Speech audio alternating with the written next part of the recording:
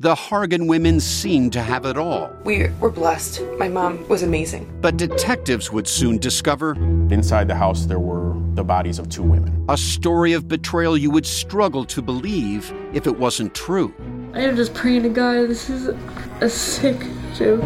From 48 Hours, this is Blood is Thicker, The Hargan Family Killings. Listen to Blood is Thicker, The Hargan Family Killings wherever you get your podcasts. I'm Tanya Mosley. In 1987, my sister Anita vanished without a trace. Decades later, thanks to DNA, we found her. But that's only the beginning of the story. She Has a Name is a new audio documentary that explores the search for redemption, confronting trauma, and healing in the face of unimaginable loss. Subscribe now to Truth Be Told presents She Has a Name, where every revelation brings us closer to the truth. Imagine you're a fly on the wall at a dinner between the Mafia, the CIA, and the KGB. That's where my new podcast begins. This is Neil Strauss, host of To Live and Die in LA, and I wanted to quickly tell you about an intense new series about a dangerous spy taught to seduce men for their secrets and sometimes their lives. From Tenderfoot TV, this is To Die For. Search To Die For in your podcast app to follow the show. Due to the graphic nature of this criminal's crimes, listener discretion is advised. This episode includes discussions of murder, violence, mutilation, dismemberment, and beheading that some may find offensive. We advise extreme caution for children under 13. Rain pattered down on Paris's cobblestone streets, drenching the carriage driving Charlotte Corday to her execution site. She held her head high, ready for what was to come. Her wavy, mouse-brown hair had been shorn, cut hastily so it wouldn't slow the guillotine's blade. A mob shouted at her, shaming her and shaking their fists. 4 days previous, she had killed Jean-Paul Marat, a leader of the French Revolution and the Parisians' hero. She walked into his house and stabbed him through the heart, and she had shown no remorse. As the carriage pulled up to the guillotine, a man accompanied Charlotte up to the executioner's square. As she came face to face with the guillotine, her guard didn't want her to look at it. There was an innocence he saw in this young woman, and he was worried she'd be scared. But all she had to say was, quote, "I have a right to be curious. I've never seen one before," end quote. As she stood there in her last moments alive, just 10 days before her 25th birthday, she took in the machine, the angry mob, the capital of her beloved country, and she hoped, beyond all hope, that her execution wouldn't be in vain. In a letter she wrote before she committed her murder, Charlotte said, quote, "O France, thy peace depends on the fulfillment of the law. I'm not assailing it in killing Marat, who has been condemned by the whole world. He is outside the law. If I'm guilty, then Hercules too was guilty when he killed the monsters. But did he ever meet one so odious?" End quote. Now, in the summer rain and darkness of night, as Charlotte Corday laid her head on the cold wood of the guillotine, she could only hope that she was right, that Paris would finally be at peace.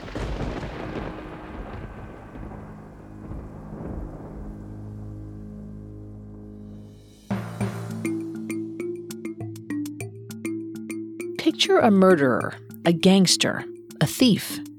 Did you picture a woman? We didn't think so. Society associates men with dangerous crimes, but what happens when the perpetrator is female? Every week we examine the psychology, motivations, and atrocities of female criminals. Hi, I'm Sammy Nye. And I'm Vanessa Richardson. And you're listening to Female Criminals. Today, we're finishing up our 2-part episode about Charlotte Corday, political martyr of the French Revolution.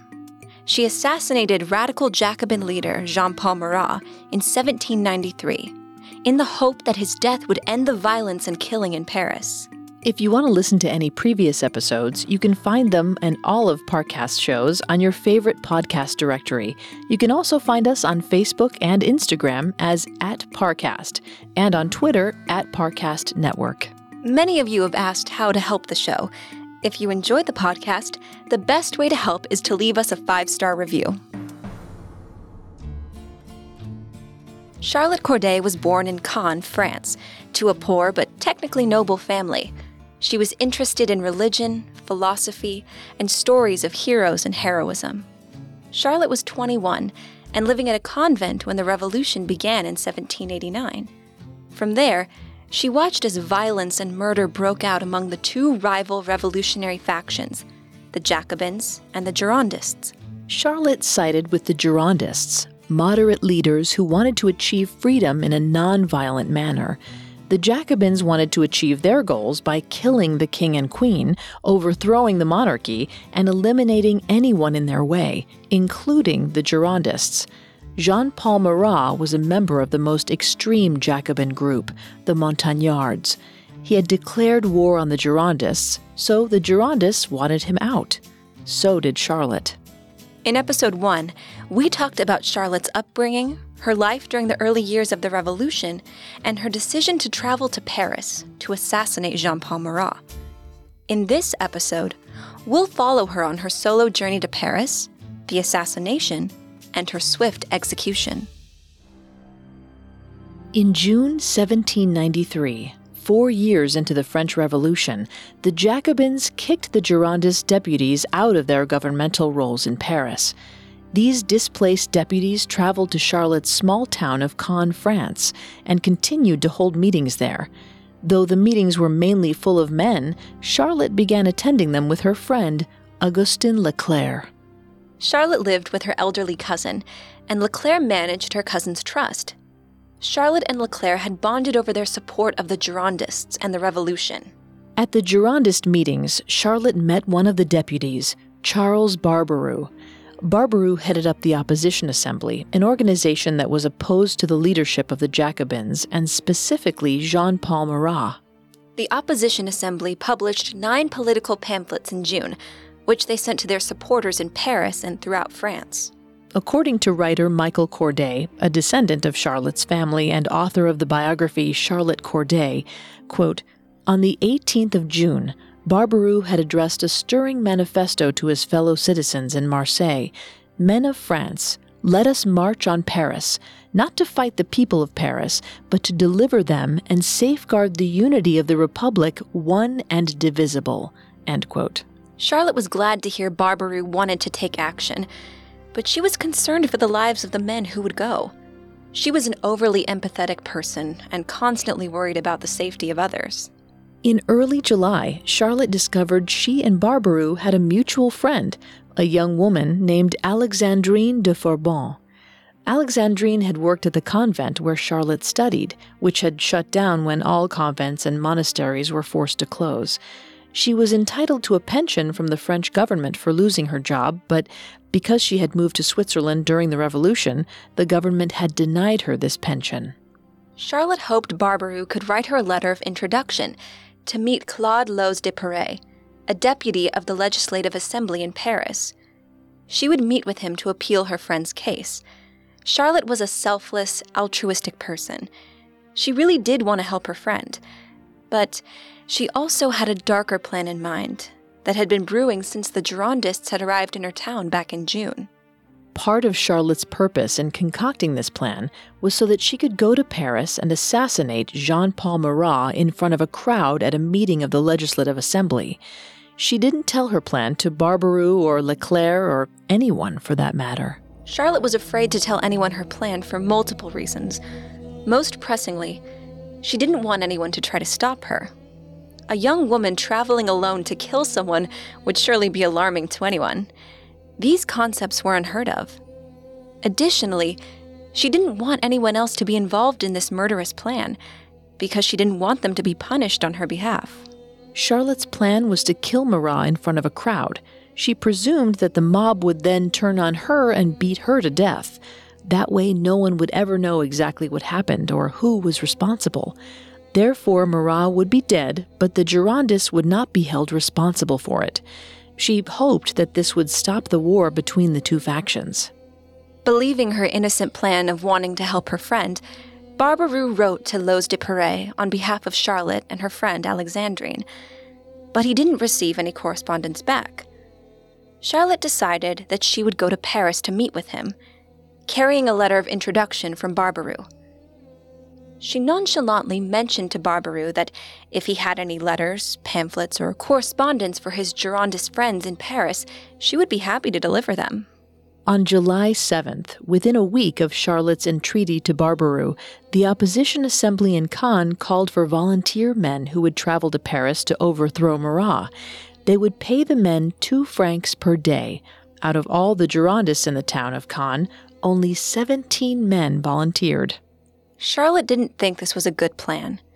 She worried that word would get to Marat before the men got to Paris, which was at least a day's ride by carriage, and that they would fail at their mission. There were Jacobin supporters in Caen, and she didn't want them to talk and get this small army killed. She felt that if she could surprise Marat, she would succeed in killing him. By doing this, she would achieve the Girondist goal, as well as saving her friends. She knew that this would lead to her death, but she didn't seem to care. She believed that the only way to save France was by killing Marat, and that this was her duty. Charlotte took altruism to the extreme. Psychologist Kendra Cherry defines altruism as the unselfish concern for other people, doing things simply out of a desire to help, not because you feel obligated to. Before we jump into the psychology here, just a brief disclaimer. Vanessa's not a licensed psychiatrist or psychologist, but she's done a lot of research for the show. Thanks, Sammy. In the last episode, we talked about how Charlotte had an extreme amount of empathy. Her father was an empathetic, charitable person, and she most likely inherited this sense of altruism from him. Altruism can be wonderful, both for those who give it and for those who receive it. But when it eclipses a person's concern for their own well-being, it can be harmful to the altruistic individual. This sounds like an instance of too much of a good thing. That's right. According to psychologist Craig D. Marker, there are many similarities between extreme altruists and psychopaths. While the two are opposites, altruists are overly empathetic, and psychopaths lack empathy. They share some traits in common. Marker says, quote, "Some of the similarities include impulsivity, need for novelty, and the tendency to break rules," end quote. We can see this impulsivity in the fact that Charlotte made her decision to kill Marat and die for her country, and then acted on it in the time span of just a few weeks. In his article in Psychology Today, Marker includes a quote from psychologist Andrea Kuchevsky. Kuchevsky says that extreme altruists are, quote, compelled to do good, even when doing so makes no sense and brings harm upon them. They cannot tolerate injustice and go to extreme lengths to help those who have been wronged, regardless of their personal relationship to them, end quote. I do wonder, though, whether there was a chance that Charlotte may have wanted the fame that came with being a hero of the revolution. Perhaps she wasn't entirely altruistic, but was looking for a way to stamp her own name on history. It's possible, but it doesn't seem likely to me, since her plan was to kill Marat and then be killed by the mob without anyone identifying her. We can assume that glory wasn't her goal. There was really only one moment when this desire for fame slipped out. She was human, after all. After the July 7th, 1793 meeting, where the 17 men volunteered to overthrow Marat, Charlotte decided to join Barbaroux and some other Girondists in a salon. She had already secretly decided to assassinate Marat at this time. As she spoke with them, Jérôme Pétion, a Girondist politician and former mayor of Paris, joined them. According to the book Charlotte Corday, Pétion called Charlotte the beautiful aristocrat who came to visit the Republicans. She was offended by this comment. She had already made a plan to save Paris, and she certainly didn't identify with other aristocrats.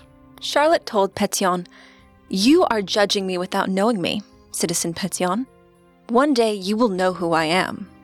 This is the only thing Charlotte did or said that remotely hinted at a desire for fame, but her plan and actions don't support that desire. Charlotte went forward with her plan. The only time it seemed to get to her was after the meeting on July 7th. According to the book Charlotte Corday, that evening, her cousin found her crying. She asked what Charlotte was crying about, and Charlotte said, quote, I am weeping for the misfortunes of my country, for my family, and for you. As long as Marat is alive, who can be sure of life?" End quote. This is just another example of Charlotte's extreme empathy. She couldn't be happy as long as the people of France were being tortured. It's important to note here that Marat wasn't the only Jacobin leader committing violence.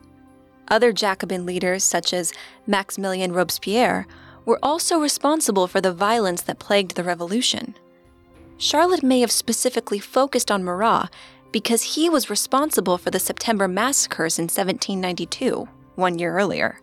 During the September massacres, roughly 1,400 people were killed in just 9 days. Many of them were Charlotte's Girondist friends. Understandably, Charlotte took this very hard. According to the book Charlotte Corday, Charlotte may have wanted to kill Marat specifically ever since the massacres. On Monday, July 8th, the day after the Girondists came up with their 17-man plan, Barbaroux gave Charlotte the letter of introduction to Loz de Perret so she could meet him in Paris. At this point, Charlotte began telling her friends and her cousin that she had decided to go live in the countryside with her father. Argentan, the town where her father and sister lived, was about 50 miles south of Caen. In reality, though, Charlotte would never see her father or sister again. On Tuesday, July 9th, 1793, Charlotte wrote a letter to her father. She told him that she was going to England to live with her uncle. She had lived with her uncle when she was a child, so this probably wouldn't have been much of a surprise to him. She told him this lie so that when she was anonymously killed by the mob as planned, he wouldn't have any reason to think it was her. If everything went according to plan, he would go the rest of his life believing she was in England. She ended her letter by saying, quote, "I'm posting this letter just before leaving, and when you receive it, I shall no longer be in this country." End quote. On July 10th, Charlotte left on the journey to Paris to do what she believed no one else could: kill Marat and bring peace to France. We'll return to our story in just a moment from the Parcast Network. Now, our story continues. On July 10th, 1793, 24-year-old Charlotte Corday traveled by coach to Paris with assassination on the mind. She had never been to Paris before, and she shared the coach with about 10 other passengers, all of whom belonged to the extreme Jacobin sect headed by Jean-Paul Marat. The journey was hot, and the company was unbearable. Listening to the others talk about their beliefs and about Marat made Charlotte's skin crawl. There was also an annoying man traveling with her who kept telling everyone that he knew her. She pretended to sleep in order to escape conversation with him. She was an altruistic person, but not always a patient one. She had other things on her mind. Charlotte arrived in Paris the next day, on Thursday, July 11th. After asking for hotel recommendations, she decided to stay at the Hôtel de la Providence on the Rue de Vieux-Augustin. This was close to where the Legislative Assembly was going to be meeting. Upon her arrival, the hotel's landlady asked her if the rumors about Caen were true. Charlotte asked what she meant. The woman said that she heard an army from Caen was marching on Paris. According to the book Charlotte Corday, Charlotte assured the landlady that, quote, "There were not 30 people in the square in Caen when the drums beat the call for recruits to go to Paris." End quote. She didn't want the landlady to be suspicious of her. When Charlotte got to her room, she brought up the topic of Marat with the hotel steward. He told her that aristocrats hated him, but patriots loved him. He also told her that Marat would not be speaking at the meeting of the Legislative Assembly because he had been ill and confined to his home since June. Marat had a terrible illness and skin condition. Symptoms included blisters and sores that caused him itching, burning, and intense pain. These sores covered his entire body. There's disagreement amongst historians about what that disease was. Some say it was eczema, others say leprosy, and still others believe it was a histiocytic disorder. Marat himself claimed he contracted the disease while hiding in sewers during the revolution. In their article, The Skin of a Revolutionary, Dermatologists Koto Segura and Santos Juanes say that this condition may also have affected Marat's brain, making him paranoid and aggressive during his Jacobin rule. Marat was a doctor, but the only treatment he could ever find that brought him relief was soaking in a bath of medicinal herbs. He held many of his political meetings while in the bath, because it was the only time he could feel comfortable. Many people knew Marat had a skin condition, but Charlotte had stopped keeping tabs on him since May 31st, when the Girondists were kicked out of Paris. She didn't know how bad his condition had gotten, or that it would prevent him from speaking at the Legislative Assembly. It isn't clear exactly why she stopped paying attention to the news about Marat, but it seems like after he kicked the Girondists out of office, she had a one-track mind, focused on how she would get rid of him. To us, it seems counterproductive to not keep track of the enemy one is going to kill, but it's impossible for us to know where Charlotte's head was. As she took in this news, her heart beat fast. The realization set in. Her plan wouldn't work. She had risked everything to carry out this plan. She had to do something. So, she came up with a new plan that night. She would walk right into Marat's house and assassinate him there, in front of anyone who might be there. Anonymity was no longer an option. On July 11th, 1793, 24-year-old Charlotte Corday was in Paris, staying at a hotel by herself, planning the assassination of Jean-Paul Marat. She had told her family and all of her friends 2 different stories. To her friends and cousin, she said she was moving to the countryside to live with her father. The second story, told to her father and sister, was that she would be moving to England to live with her uncle. She didn't want anyone to know where she was or what she was doing, for fear of them being incriminated by her actions.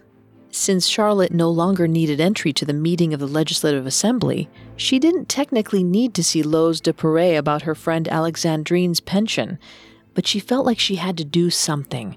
She could still help her friend before she made her final stand.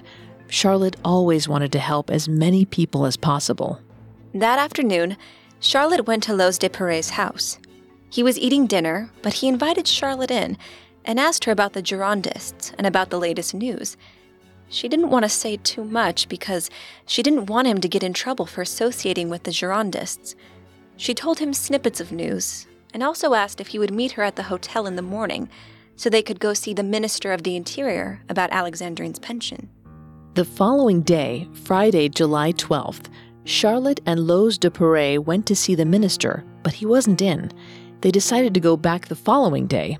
That afternoon, however, Loz de Paray went back to see Charlotte. He told her he had found his house boarded up by the Jacobins. He had been accused of being a Girondist sympathizer. Charlotte tried to convince him to leave Paris immediately and go to her old hometown of Caen. She didn't want him near her in Paris because she worried that when she was caught, authorities would instantly suspect that he was also involved, since the two had had contact over the past few days. That night, the night before the assassination, Charlotte stayed up in her hotel room writing letters. Since she now had to kill Marat in an intimate setting and had no hope of remaining an anonymous assassin, she felt that she owed an explanation and apology to the people she loved. She wrote to Barbaroux, her father, and the whole country of France. She planned to put the letter to France in her bodice when she went to commit the assassination the following day. That way, it would be found when she was arrested or killed. The letter read, quote, "O France, thy peace depends on the fulfillment of the law. I am not assailing it in killing Marat, who has been condemned by the whole world. He is outside the law. If I am guilty, then Hercules too was guilty when he killed the monsters. But did he ever meet one so odious?" End quote. Once again, Charlotte makes a reference to a famous heroic tale. In the last episode, we talked about Charlotte's love for stories about heroes, philosophy, and the tragedies her great-grandfather Pierre Corday wrote. She seemed to be fascinated with literary characters who died or sacrificed themselves. According to psychologist Scott T. Allison, stories about heroes can inspire us and help us to become better people. Reading or hearing stories about heroes may cause us to feel elevated, which is, quote, a mix of awe, reverence, and admiration for a morally beautiful act, end quote. Allison also notes, the elevation we feel upon witnessing a heroic act transforms us into believing we're capable of heroic acts ourselves. In other words, Charlotte's fondness for heroes may have pushed her to want to be one. Many tragic things had happened in Charlotte's life that were out of her control. Her family was poor, her mother, sister, and newborn baby sister died when she was still an adolescent, and the French Revolution broke out, during which thousands of people were being gruesomely killed. She may have believed that she was the hero France needed. Charlotte's letter to her fellow countrymen expressed this. It contained a powerful statement of her martyrdom. Quote, I want my last breath to be of use to my fellow citizens, and my head, when it is carried around Paris, to be a rallying point for the friends of the law. May the tottering Montagne see its downfall written in my blood, and the world whose wrongs I have avenged declare that I have deserved well at the hands of men. End quote. Charlotte had the mindset of a martyr indeed. Psychologist Jocelyn Bellinger says there are three main components to becoming a martyr: need, network, and narrative. According to him, martyrs have a need to matter and to do something important. He says, quote, willingness to risk life and limb for a cause re-injects meaning back into your life, end quote. Charlotte read about heroes from her earliest days, and that need to feel important likely came from those stories. Perhaps she wondered what people would write about her, a simple girl from Caen. This war gave her a chance to show she was significant. Bellinger also notes that, quote, in times of hardship, people approach groups in order to fulfill their significance. Group members become family. Fear of death vanishes from mind, and they become willing to self-sacrifice for their family, end quote. The Girondists became Charlotte's group. She was in Caen with no family other than her cousin. Once she started making friends with fellow Girondists, these people became her family. And as we know, one of the reasons Charlotte decided to go to Paris when she did was so that the 17 Girondist men didn't have to go risk their lives. Finally, the narrative aspect of martyr psychology is the story that comes from the group. Bellinger says that the group's ideas permeate the self. All of these things explain Charlotte's willingness to sacrifice herself to kill Marat. And commit the assassination she would. The next day, July 13th, Charlotte couldn't sleep. She woke up early and walked around Paris, taking in the sights. The buildings, the river, the summer flowers. She waited for a shop to open so she could buy a weapon. She stopped at a shop and bought a kitchen knife for the price of 2 francs. After she bought the knife, she sat in the park while she waited for an appropriate time to go to Marat's house. Even in killing mode, she was polite. She arrived at Marat's house at 11 a.m. Marat's wife, Simone, and her sister, Catherine, answered the door. Charlotte said she had something important to tell Marat, but the women turned her away, saying he was too sick to accept visitors. Charlotte was crushed, but she wouldn't give up. She went back to the hotel and wrote a letter, which she sent to Marat's house. It read, quote, I have come from Caen. Your love for your country must make you wish to know about the conspiracies that are being hatched there. I await your reply, end quote. But a reply never came. She thought that maybe he hadn't received her letter, so she wrote another just in case, and set out for Marat's house again. At 7:30 that night, Charlotte went back to Marat's house.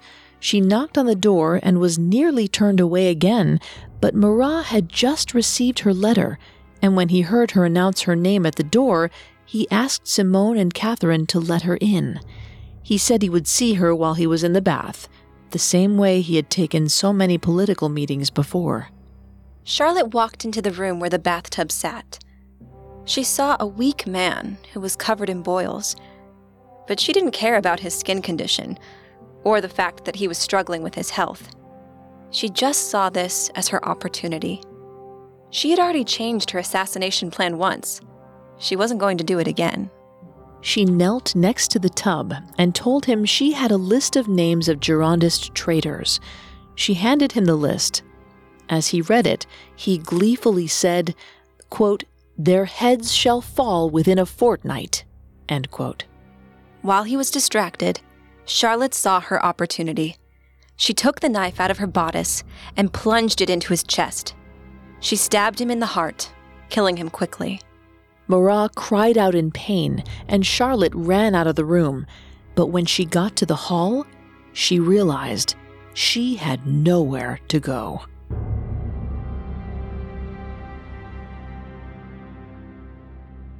We'll return to our story in just a moment.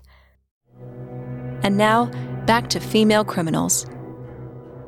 On July 13th, 1793, 24-year-old Charlotte Corday assassinated Jacobin leader Jean-Paul Marat in his own bathtub with a knife thrust into his heart. She tried to flee the scene. In the hallway, she ran into one of Marat's household staffers. When their eyes met, he was able to piece it all together. The strange visitor, Marat's cry, the panicked expression on Charlotte's face. He shouted, "Help! Help! Murder!" and hit Charlotte with a chair. He held her down until the authorities got there. Not once did she try to claim innocence. The police asked her, "Who taught you how to pierce Marat to the heart at the first blow?" To which she replied, "The indignation that filled my own." The police didn't think it was possible that a young woman would choose to do this all on her own. They thought she must be working for someone, or even considered she might be a paid assassin. To be fair, the truth was harder to believe. It was. A young woman with no known political connections and no history of violence turned fearless murderer would be hard to believe now, let alone in 1793. In 1793, women were wives and mothers, not cold-blooded killers. The police took Charlotte to the Abbaye prison, the site of the violent September massacres in 1792. On the way to the prison, a mob tried to attack Charlotte for what she'd done. She fainted on the way there, but the guards kept her safe. They wanted a trial. They wanted justice. They wanted her head. Charlotte settled into prison and even wrote down Girondist songs to give to her fellow prisoners to keep the movement alive. Many of the prisoners were just political prisoners, including other Girondist supporters, rather than murderers like Charlotte. All Charlotte could do now as she sat in her cold cell was plan for her trial. She had never wanted this, going on trial, explaining herself, being recognized by name. But now she didn't have a choice. On Monday night, the day after she was arrested, she asked if she could have her portrait painted. She wanted to give her friends and family something to remember her by.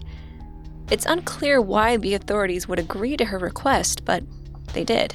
According to the book Charlotte Corday, Charlotte said she wanted the portrait painted because, quote, "Just as the likeness of good citizens are cherished and held in honor, so curiosity may sometimes lead to a desire to know what great criminals looked like, since this would serve to perpetuate the horror felt for their crimes," end quote. The day after she requested her portrait was her trial, Tuesday, July 17th. That morning, she wrote her friend Barbarou a letter. In it she said, quote, "I never had any regard for life except as a means of being useful," end quote.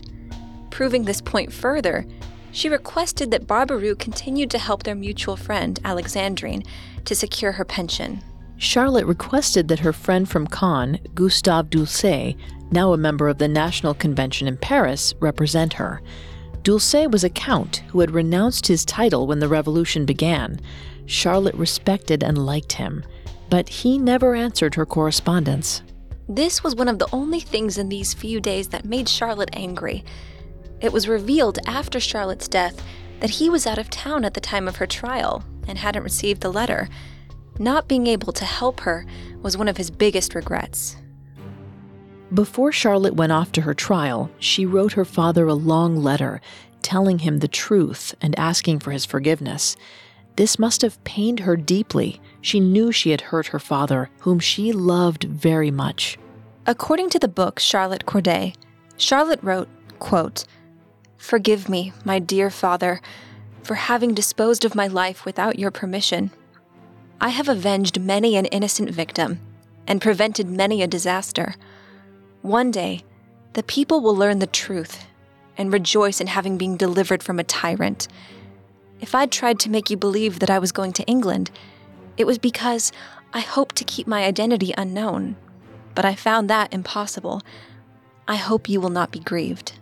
End quote. She ended the letter, quote, "I beg you to forget me, or rather to rejoice in my fate. The cause for which I die is a noble one." End quote. She asked him to kiss her sister and all of her relatives goodbye, and closed with a line from her great-grandfather, Pierre Corday, quote, "It is the crime that brings shame, and not the scaffold." End quote. At this point, going into the trial, Charlotte was sure she would be put to death. That's just what happened during the French Revolution. It was a violent time, and many people were guillotined. Nevertheless, Charlotte went to the trial with her head held high. The courtroom was packed with spectators. She was represented by a defense lawyer who was in the hallway of the courtroom at the time. His name was Claude Chavot-Lagarde, and he would later go on to represent Marie Antoinette in her trial. As witnesses who were at Marat's house took the stand to recount the murder, Charlotte had nothing to deny. She said, quote, "It is perfectly true. I have nothing to say, except that I succeeded." End quote. She confessed to the fact that she had planned the assassination in advance, and even told the lawyers her original plan. When asked by the lawyer why she killed Marat, she said she hoped to achieve the restoration of peace to my country. His reply was, "Do you imagine that you have killed all the Marats then?" To which she responded, "He is dead, and perhaps the others will be frightened." Simply put, she hoped killing him would stop everyone else from wanting to continue with the violence. The trial didn't end well, but it did end as Charlotte expected. She was sentenced to death by beheading, which would take place later that same day. When she went back to the prison to await her fate, she sat for her portrait, painted by Jean-Jacques Auer. Not much is known about Jean-Jacques Auer.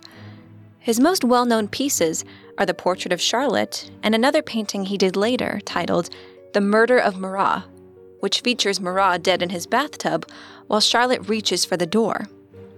There were several paintings of the assassination of Marat, as well as Marat dead in his bathtub, so Auer's didn't necessarily stand out as being controversial or in poor taste. It's unclear why Auer was chosen to paint the portrait, what his political leanings were, or how he felt about Charlotte. After she sat for her portrait, someone came into the cell to cut Charlotte's hair. Long hair was the only thing that would slow the guillotine's blade, so everyone had to have their hair cut short. Charlotte gave a lock of hair to Auer as a payment for the portrait. The rest of her hair was put into a basket to save. Wigs were made from the hair of those executed by guillotine. Then, the door creaked open. It was time for Charlotte Corday to begin her trip to the guillotine.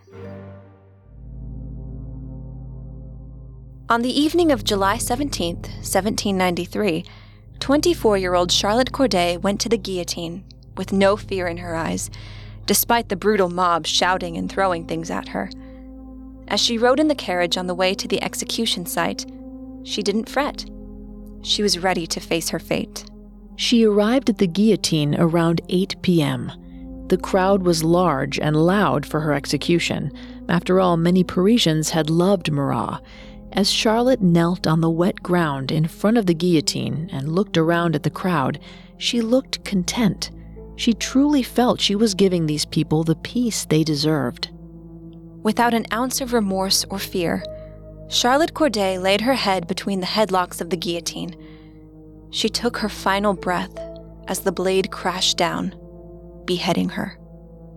Since the guillotine was first used, there were rumors that the victims' heads were still conscious after being cut off. After Charlotte was killed, one of the executioners picked up her head and slapped it across the face. According to spectators, Charlotte's beheaded head frowned and blushed. This wasn't a normal thing to do, and the executioner was arrested for his disrespectful act. Charlotte's body was taken to a hospital to be examined. After her death, rumors instantly started spreading. Gossip said that she was in love with Barbaroux and was willing to die for anything he asked her to do for the Girondist cause. Neither of these things were true, of course. The only thing she seemed to be in love with and willing to die for was her country. But the assassination she committed couldn't save France. On July 13th, the same day she killed Marat, Charlotte's friend, Bougon-Langrée, and the Girondist volunteers had a small battle with the Montagnards, Marat's extreme faction of Jacobins. The Girondists fled, and Bougon-Langrée became a wanted man and went into hiding. He was later executed. From September 5th, 1793, to July 27th, 1794, due to civil war and beheadings, 40,000 people were killed. This period of time was called the Reign of Terror and was headed up by Jacobin leader Maximilien Robespierre. Charlotte hadn't managed to bring peace to Paris by killing Marat, but it is possible that she helped make it less bloody than it would have otherwise been. The Jacobins arrested people they thought were enemies of the revolution. According to Britannica.com, at least 300,000 suspects were arrested, 17,000 were officially executed, and perhaps 10,000 died in prison or without trial. As for Charlotte, she was seen by many as a heroine of the French Revolution. According to psychologist Frank Farley, there are two kinds of heroism, big H and small h. Farley says, big H heroism involves a potentially big risk, such as getting hurt, going to jail, or even death. He also says, people who risk their lives in the service of another are naturally more likely to take greater risks, and they also possess a great deal of compassion, kindness, empathy, and altruism. After her death, a man named Adam Lux, a Girondist-leaning German who had recently moved to Paris and attended Charlotte's execution, became obsessed with her. He had been planning to kill himself because of the atrocities being committed against the Girondists, so he saw Charlotte as a true hero. According to the book Charlotte Corday, Lux wrote a 3-page eulogy for her, referring to her as a hero and a godlike figure. He wanted a statue of her erected in Paris. He was arrested and sentenced to death for his eulogy. As his head was in the headlocks of the guillotine, he said, "I die for Charlotte." She had other worshippers throughout the years and has been immortalized in several paintings, plays, and novels. Many people find Charlotte's selfless act of martyrdom inspiring and brave. Though her act didn't bring peace to France, many find her willingness to die for her country honorable. Like her great-grandfather's literary characters, Charlotte's story has been shared for centuries. Though this may not have been her goal, it has been her fate. And all she had to do was die.